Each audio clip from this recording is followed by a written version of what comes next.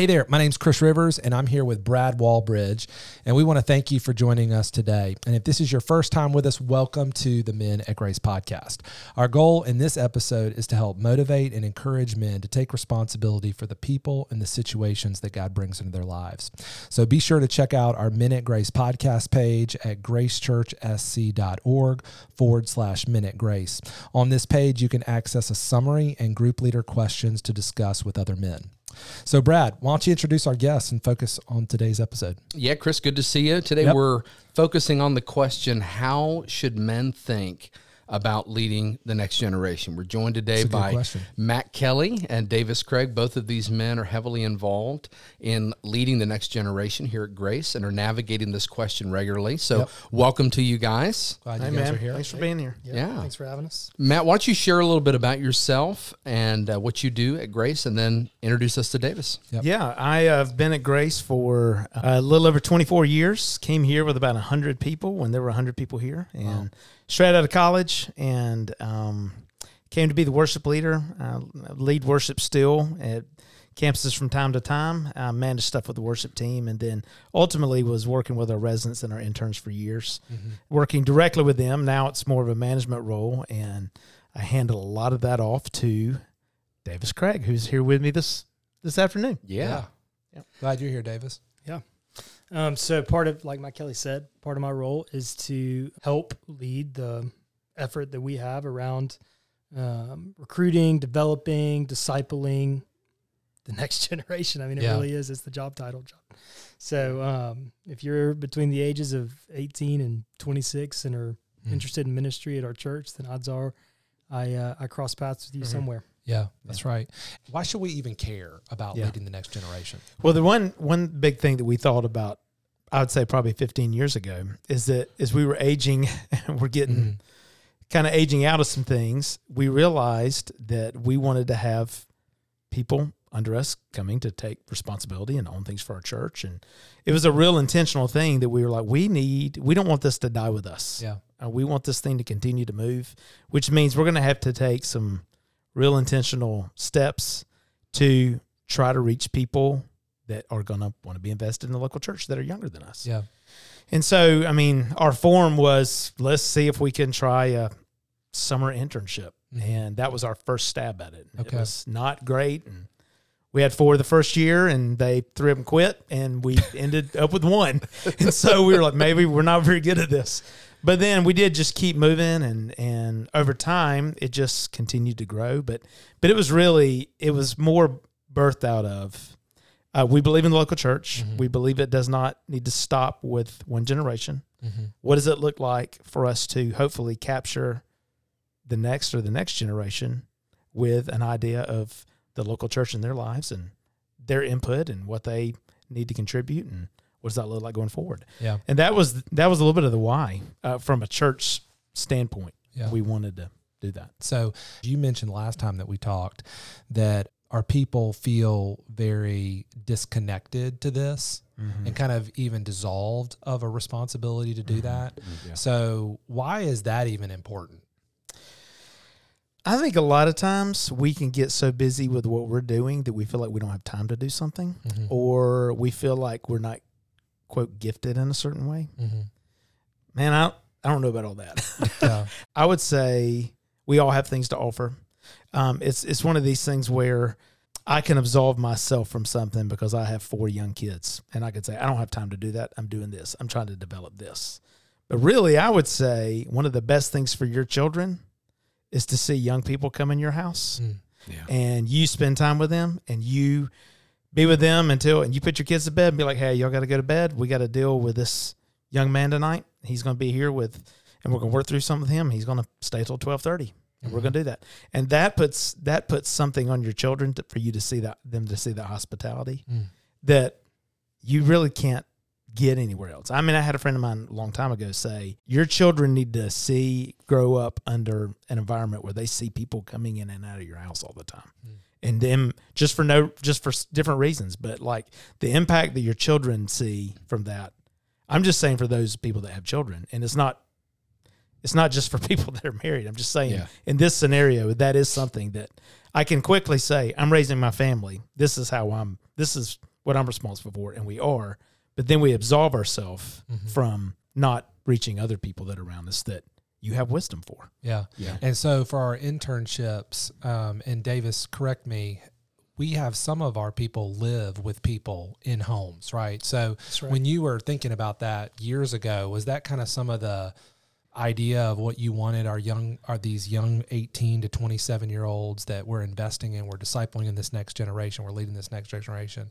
Did you want them to be in homes? Was that very strategic in the beginning? Or? You know, I wish I could tell you it was. Yeah. The strategery was that we had so many interns coming not from here. None of them were from our church. Yeah. And so they were coming from Indiana and Alabama and Texas, and then they get here and they wouldn't know anybody. Yeah. And so we'd be like, oh, we could all put them in an apartment together, and that didn't sound like a great idea. Yeah. So we were like, why don't we give them opportunities to live with another family? And it turned into be this thing. Yeah. Where these interns would be like, I mean, at the end of the season, I'd be like, tell us your favorite part about the internship. And they'd be like, living with a host family. I got to learn a completely different way of life. And they would say, I mean, all I know is living with my family. I mean, they're 20 years old. They've only lived with one family, which is great. But they're like, I've only figured that out, or I come from a broken home and I live with my mom and my dad's not there, and I got to see this family operate this way, and it just gave a different perspective. It's changed now in the fact that we do have a lot of interns that have grown up in our church, and they now stay, and so some of them do stay at home, but we still are very intentional about getting them around other views, and we give them work to do at night. We have them questions for them to do that they got to work through with their parents. We're like, if you're going to live at home, there's work for you all to do, and we want to equip the parents to be able to lead them through that. Yeah. So. Well, I know Brad's going to ask some of the how, but I mean, I think when we originally talked about this, you had mentioned that no matter what your age, there's always people that are 2 steps behind you or ahead of you.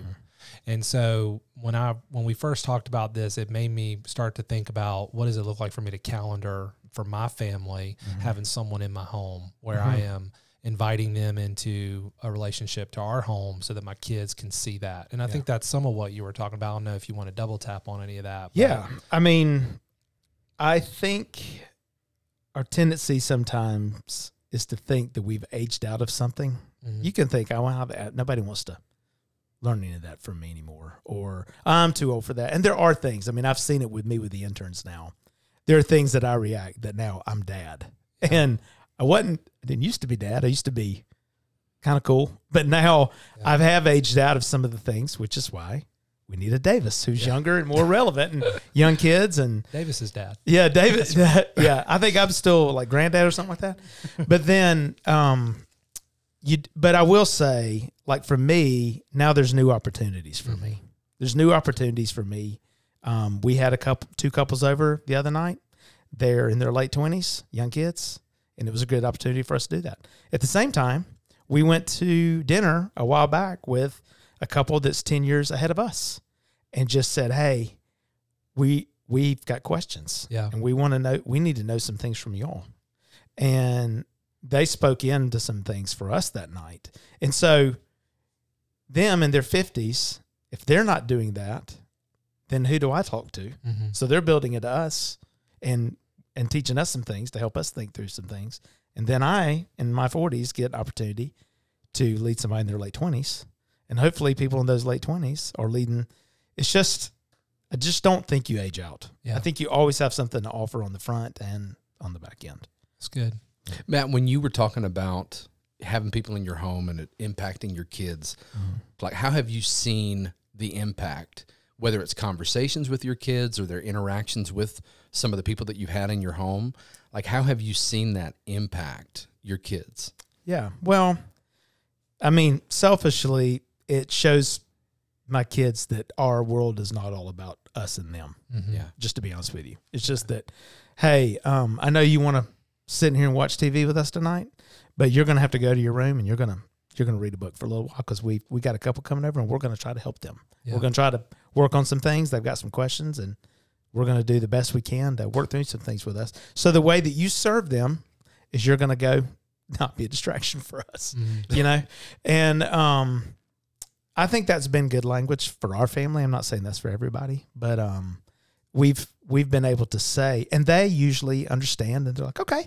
And they get to come out and interact with them and talk to them. And when we see them at church, they'll be like, oh, that's that couple that came over the other night, or oh, that's that person, or oh, that's that young girl that Mama had that walk with the other day. And they just get to see, and we talk to them about, this is the way the church works, is that we're all trying to do life together and build in, and we have people that build into us. And your part right now is you get to go to bed early and not be a distraction, or you get to help us by go and help put our old ones, go put the young ones to bed so we can do this, just things like that. I do think there is no replacement for having somebody in your home. There's something that happens when you do. I mean, I know that's a little bit of a different conversation, but there's something unique that happens to your whole family that I think spiritual is happening that you're not even trying to happen. I just think it's part of biblical hospitality. I think God's just working in all that. Yeah. Yeah. Davis, for you, because you came up through residency, right? I did. You think about the impact on you personally of people pouring out their lives and their time and their energy into you. And I know you're doing that now as a husband, as a dad, like you're doing that with your family and individually, but the impact that has had on you that you can look back on, what's that been like for you to think about? Yeah. I mean, it's interesting because I really have to go back to the beginning where I was just a college kid attending our Powdersville campus, and a family more or less kind of wrapped themselves around me and started to fill that role. And they just attend our Powdersville campus. And I remember being on a walk one day with this man. He could have been my dad, old enough to be my dad, and he just laid out for me some things in my life that I was asking him questions about. I was dating this girl. I knew it probably wasn't great. And he spelled out for me, hey, this is how all this is probably going to go. Just so you know all that. And at the time, I'm a, arrogant 19, 20-year-old. And so I'm like, nah, he's probably not right about any of that. And then, you fast forward a year and I'm like, man, he was right about all of that. And for me, that was an important moment because it solidified and it cemented in my life the value and importance of never foregoing that as someone in the younger generation, for sure, at that time. And so Matt Kelly's played a huge role in that for me since, and I've just known ever since that moment that you can't afford to not have this. And so, I mean, it's a big reason why I am doing the job I'm doing now is because even coming through our residency program and then coming on staff and doing some different things is that it played such a pivotal role in my faith and in my life that how could I not want to continue being a part of that for other people? So it's been a big deal for me. Yeah. And you feel like through those experiences, there's been ways that you've been able to, over the years, be able to find purpose for yourself of like, this is what I need to be doing as a man. This is why I need to be doing it. You see that in the lives of the men that have poured into you and how that's impacted you. Mm-hmm. Yeah, no doubt. And I mean, it's discipleship. I mean, at the end of the day, that really is what it is that we are trying to help each other grow to be more like Christ. And that's what it is. And that's what men have done for me. Men and women have done for me and my wife. And it makes it real easy to want to do that for other people. Yeah. And I think the best of us can hear all of this and feel like I'm so busy. This is going to cause all kinds of disruption for me to create time or carve out space for me, my family, whoever, to have people in our home, for me to pursue people, whatever that looks like. I don't feel like I have the margin to do that. It's going to be disruptive. What do we say to men that are listening about stepping into that and what that disruption needs to look like? You can say absolutely. It is going to be disruption. Yeah. I mean, they are going to call you at the most inopportune time. Yeah. You're going to get a call at 11 o'clock at night about something. So, I mean, it's just part of it. Yeah. I did it once to you, Matt Kelly. Yeah, I'm just saying, man, it's fine. But I mean, that's really what the church is all about, And to be honest with you, I mean, it's just time, man. Yeah. It's sleep. I mean, we've had somebody call us one night at 11:30, and I called another pastor on staff, and we went over to their house till 2:30 and worked on things, and and in the end, it didn't go well. for me in that moment, it didn't go well. Meaning, they left our church. So it was one of those where it just kind of didn't pay out. But it didn't mean that we didn't have something to offer in that moment, and we didn't want to try to shepherd them through that. Yeah. So it is going to be at very opportune times and things that aren't the most. It doesn't work on your timetable. I can tell you that. Yeah. So for us to do this well, what does our mindset have to be as men as we're stepping into this? I mean, thinking about a guy that's listening to this that has not even taken a single step, or is maybe taken a couple of steps, and they see all that ahead. What does the mindset got to be as they step into all this? It's part of what we're called to do. I mean, it is part of the responsibility that's on us as believers to be caring for one another, shouldering each other's burdens. And I think for most every person listening to this, they've probably had this done for them in some way, shape, or form if they're listening to this. And so there's a piece of it, too, where it's been given to you. How could you do anything but try to continue to give it to other people? It just means that you might not be totally up to date on the newest Netflix show, or you might not get to have, 3 nights out at dinner this week, because one of those nights needs to be helping these people that are 2 steps behind you think through something, or just love on them and care for them. I mean, it doesn't always have to be some crisis. I mean, sometimes it's just getting in the middle of life with them. But yeah, I mean, it is. It's going to cost you comfort. It's going to cost you time. That's all very true. Yeah. I was reading a couple weeks ago in 2 Timothy chapter 4, and 2 Timothy chapter 4, Paul's telling Timothy, he's commissioning him to build the kingdom. I mean, that's really what he's saying. He's like, man, I'm about to die. I'm in prison. It's about to be over for me, but I'm going to just remind you that this is about building God's kingdom. And it's hard for me, I think. I'll just be vulnerable for a minute and say it's hard for me to not want to build my own kingdom. And so it sounds like to me what y'all are talking about and what we're trying to help our men think about is, man, what does it look like for us to build God's kingdom? And one way for us to do that is to invest in people that are younger than us, that have not been where we've been. And so where do we start? How would you encourage us as men? Let's say that I want to build God's kingdom. I want to honor God in the work that he's called me to do, but I just don't even know where to start. What would you advise us? Yeah, I mean, I think the first question you got to answer is, who's 2 steps behind you? Yeah. And how do you get in proximity with those people? And so if you're 35 and thinking about that question, then who are people in their 20s that that you're getting connected to, that you're getting in proximity with and getting in space with? And then it's not that you're forcing something, but sometimes it's just having a meal with them, having time with them, inviting them over for time, and then just saying. I mean, none of this is this person that you're pouring into, I mean, you're going to spend the next decade of your life having them over every month, thinking through X, Y, and Z. I mean, that is 1 in 2,000 that something like that would happen. Right. It's always going to be seasonal. But so you just have to put yourself in play, which means getting in proximity with people that are a few steps behind you. If you're in your 20s, that means you might need to be serving in student ministry because he's 2 steps behind you, a high school kid. So I think you have to be strategic about putting yourself in space with those that are in the next generation compared to you. Yeah. Anything you'd say to that, Matt? Yeah, I mean, I agree. I don't think you got to force anything. I mean, I think you got to be. We have people that we've had over for dinner, and is one dinner. Mm-hmm. It's good.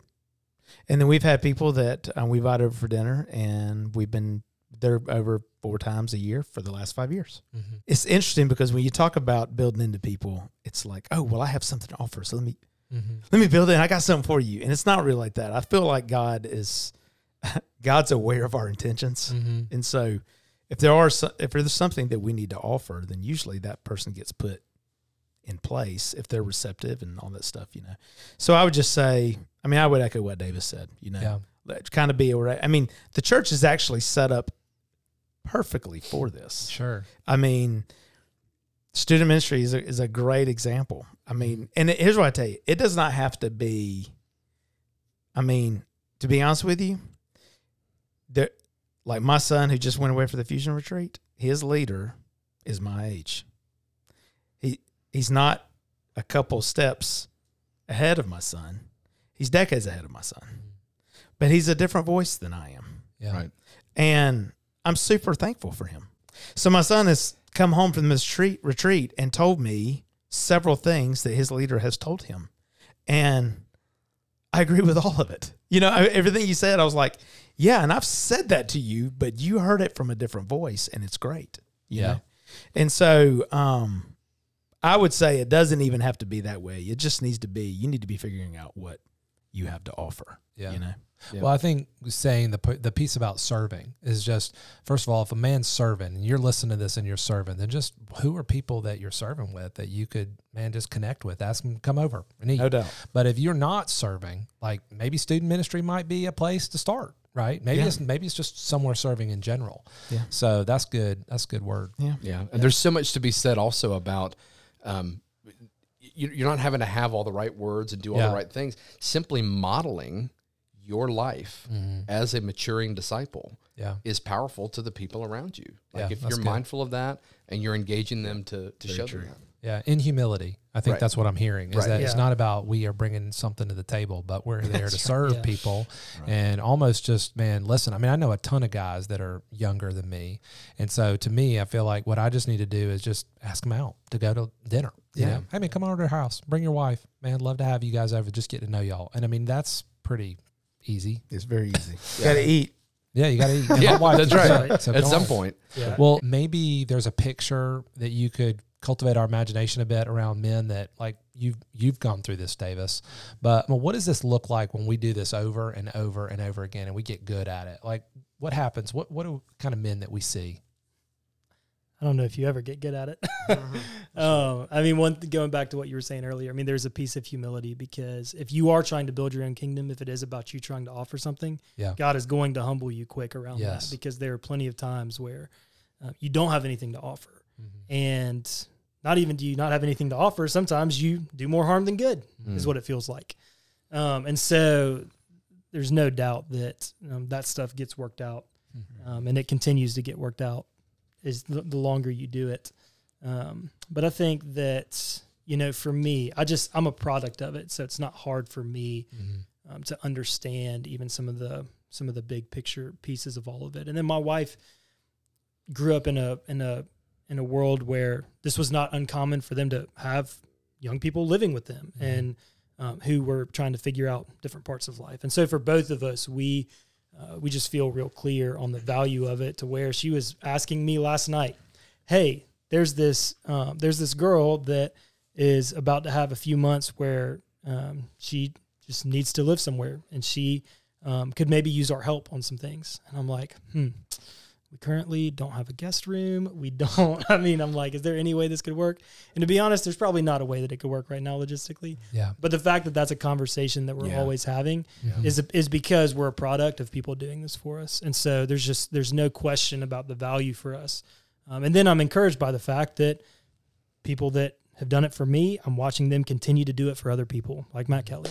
Yeah. And all of that is just is for me, I mean, that is one of the pictures for me is just seeing some of those men that have done it. But then I see plenty of people that are leading in student ministry, plenty of people that are hosting interns over the summer where they are doing this work. And I mean, the number of, I mean, we stumbled into the host family idea a long time ago, but the number of families that have been doing it for 5, 6, 7, 8 years in a row, because they have already experienced the value for their own families, it's just astounding, because they really get nothing out of it other than just the benefit of getting to be in space with a college student every summer, and sacrificing all of the comfort that comes along with having some random person that you do not know come and live in your house for 11 weeks. That's right. But all of them really do operate as examples to me of, okay, so there's, over the long haul, there really is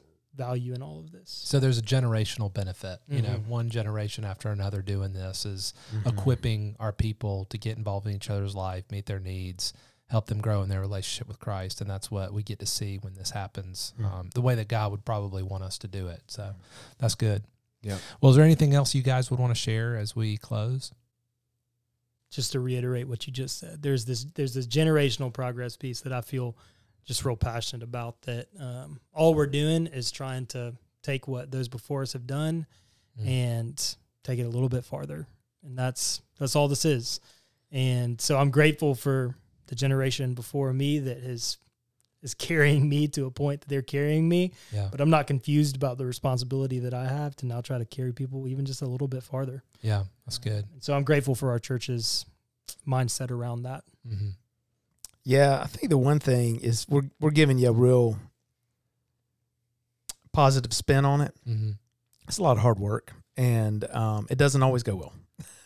And so, you know, you can say, hey, well, I'm building in and got this relationship and these people in my home, man, and a lot of people, I mean, I think it's what David said a minute ago. There's humility on both sides. There has to be a humility to receive, but there's also got to be a humility to give out that says, hey, I'm going to tell you this. I could be wrong. I don't know if what I'm seeing is right or wrong, but I feel like I have an obligation to tell you. Yeah. And then that person be like, nah, that's actually not true about me. Be like, okay.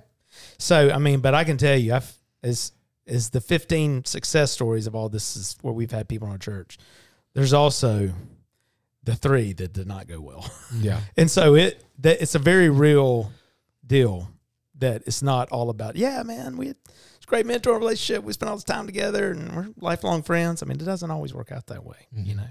And I think that's part of it. And I think that's part of, I think that's just part of the process. Yeah. So don't get discouraged. Lean into it. Yeah. You're obligated to carry out your mission of what God's called you to do with that stuff.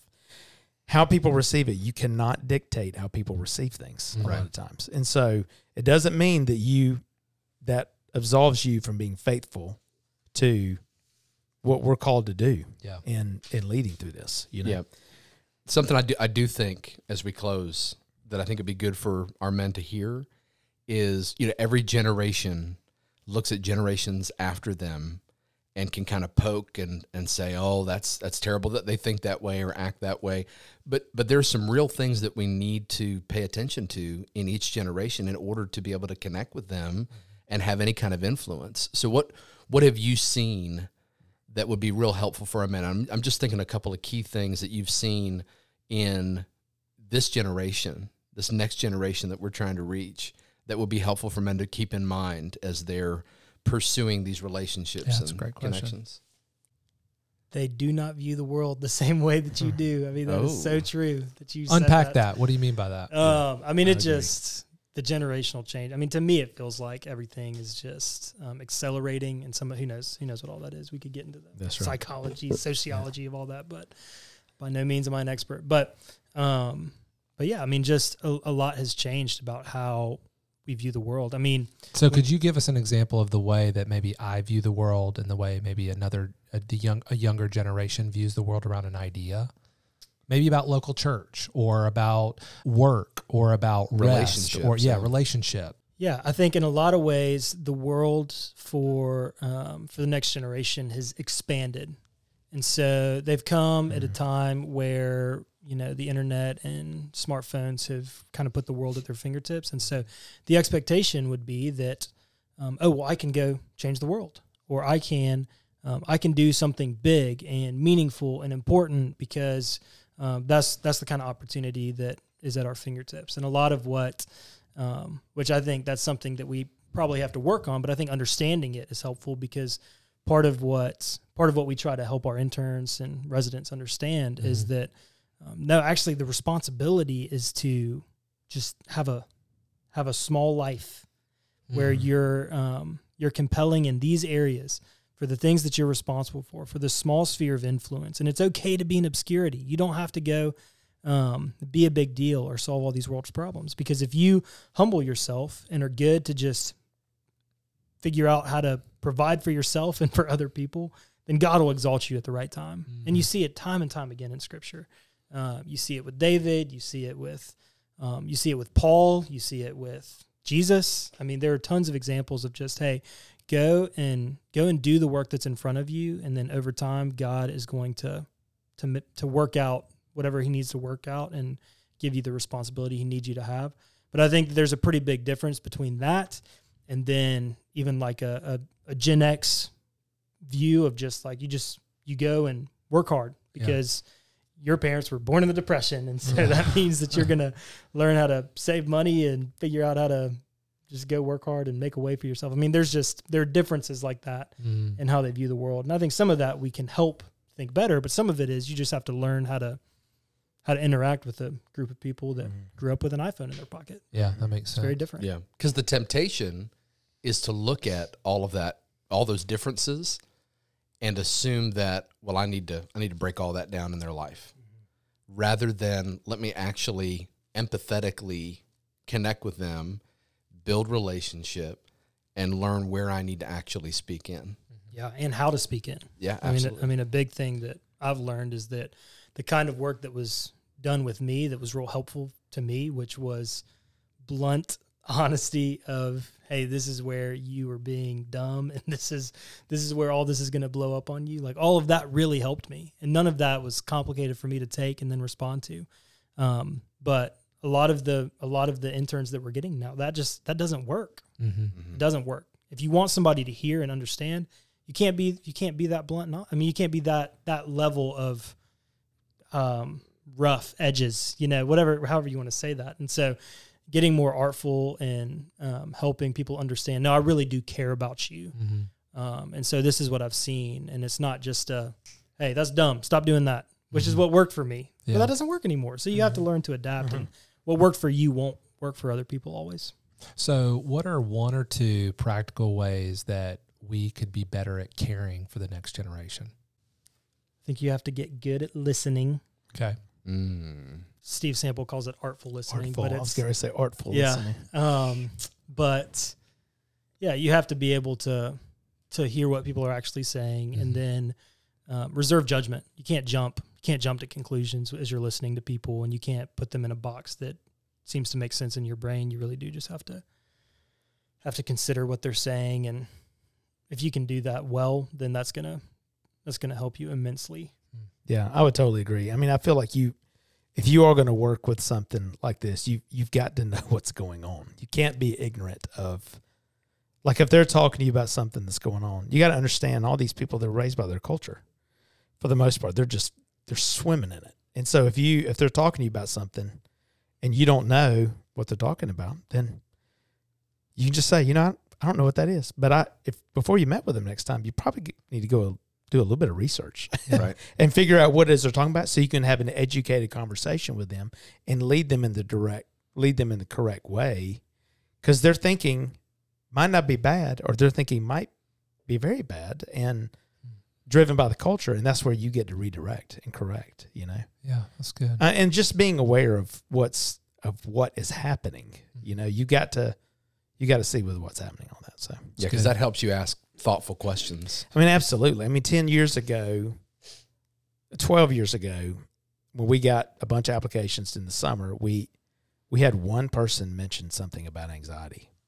I was like, anxiety, that's interesting. And then about 3 years later, about 7 of them. And then about 2 years later, half of them. And then a year later, almost every single one of them. So then we're like, whoa, something's happening in our culture. Yeah. That was, 8 years ago that was starting to shift. And so like, hey, we need to know this is going on. Like this is telling us something about this generation what's being brought up. You got to be aware. You can't just turn your back to that stuff. You got to be aware, because that's who you're interacting with, and how do you lead that person? It doesn't necessarily mean that they're at this. That might just be a product of what they're growing up in. We got to figure out how to lead them through that, But then we got to know how to speak to that too, and not just shun, but lead through it. That's good. Yeah, I think there's a context. We've got to understand the people's context and where they come from, and that takes a lot of time, You have to ask a lot of questions. You know, I don't know where you grew up and what you went through with your parents and what kind of school you went to and what kind of fears you have. And you can't just get all that in one even night of a dinner, you know. Well, and I can go ahead and tell you, man, all day it ain't on you too. Yeah. Right. That's the other thing, man. Because like if there's got to be honesty on both sides, because you can get all the way through something and then find out something where somebody you're working with hasn't told you the whole truth, and you're like, well, that would have been good to know. Yeah. We would have, if we'd have known that at the beginning, that could have really helped us shepherd you in a different way than we'd have known. That's good. So, well, help us land the plane on this, guys. Tell us in the next 30 days, if you were going to give us a goal to get involved in discipling the next generation, helping be a part of the change that God is doing in our life through others, what would be one thing or two things that you would want us to focus on the next 30 days? So I think if you're not serving, then you got to start serving somewhere. Yep. Put yourself in a place to be in proximity with people that are behind you, that you can then begin to put some of these ideas into play. And then if you are, I think you just have to start being thoughtful, looking around who's somebody that I can get some intentional time with, or start asking some questions to. And you just have to do it. Yeah. You have to go and initiate a conversation and go win with your wife that, hey, we're going to have these people over for dinner. No, we don't know them. Yeah. And we're going to get to know them, and it's going to be great. And I know we're not that relational, but we just got to figure it out. Yeah. But I think those would be two, for sure, steps in the next 30 days. Yeah, I would agree. I think both of those very strongly. I think the other thing is you really ought to pray and ask God where do you need to move on all that? Mm-hmm. Because you might be thinking, well, this is what I'd like to do, and he might seriously direct you in a different direction. He might just push you in a different way. Yeah. And so I do think when you pray and then you start looking at your surroundings, God usually starts steering you a certain way. Sure. If you're honestly saying, I want to do what you want me to do. Yeah. I haven't seen him not give direction either subtly or very clearly. And it'd be something like, oh, well, this keeps coming up over the last 2 months, so obviously that's probably where I need to move. Or, oh, I keep running into this person. Or, hey, they sit behind me every day at church. Or we work next to each other, and he asked me 4 questions about this the other day. So let's figure out how this all works, you know. I would just say ask God about where you need to move, and then listen to what he's telling you, you know. That's good. Yeah. That's good. Well, guys, we're really grateful for y'all and just sharing some thoughts. I think this has been really good. Yeah, we enjoyed it. Absolutely. Yeah. Thanks for having us. Yeah. Well, as we wrap up today's conversation, we want to thank you for joining us. If you know a man that would benefit from hearing this episode, share it with him. Having intentional conversations around these principles is a great way to start a discipleship conversation and move towards Christ. If you'd like to continue digging into this topic, we have some resources that will help you take some next steps. So check out our Men at Grace podcast page at gracechurchsc.org/Men at Grace. On this page, you can access a summary and group leader questions to discuss with other men. All right. Well, thanks for joining us today, and we look forward to joining you on the next episode.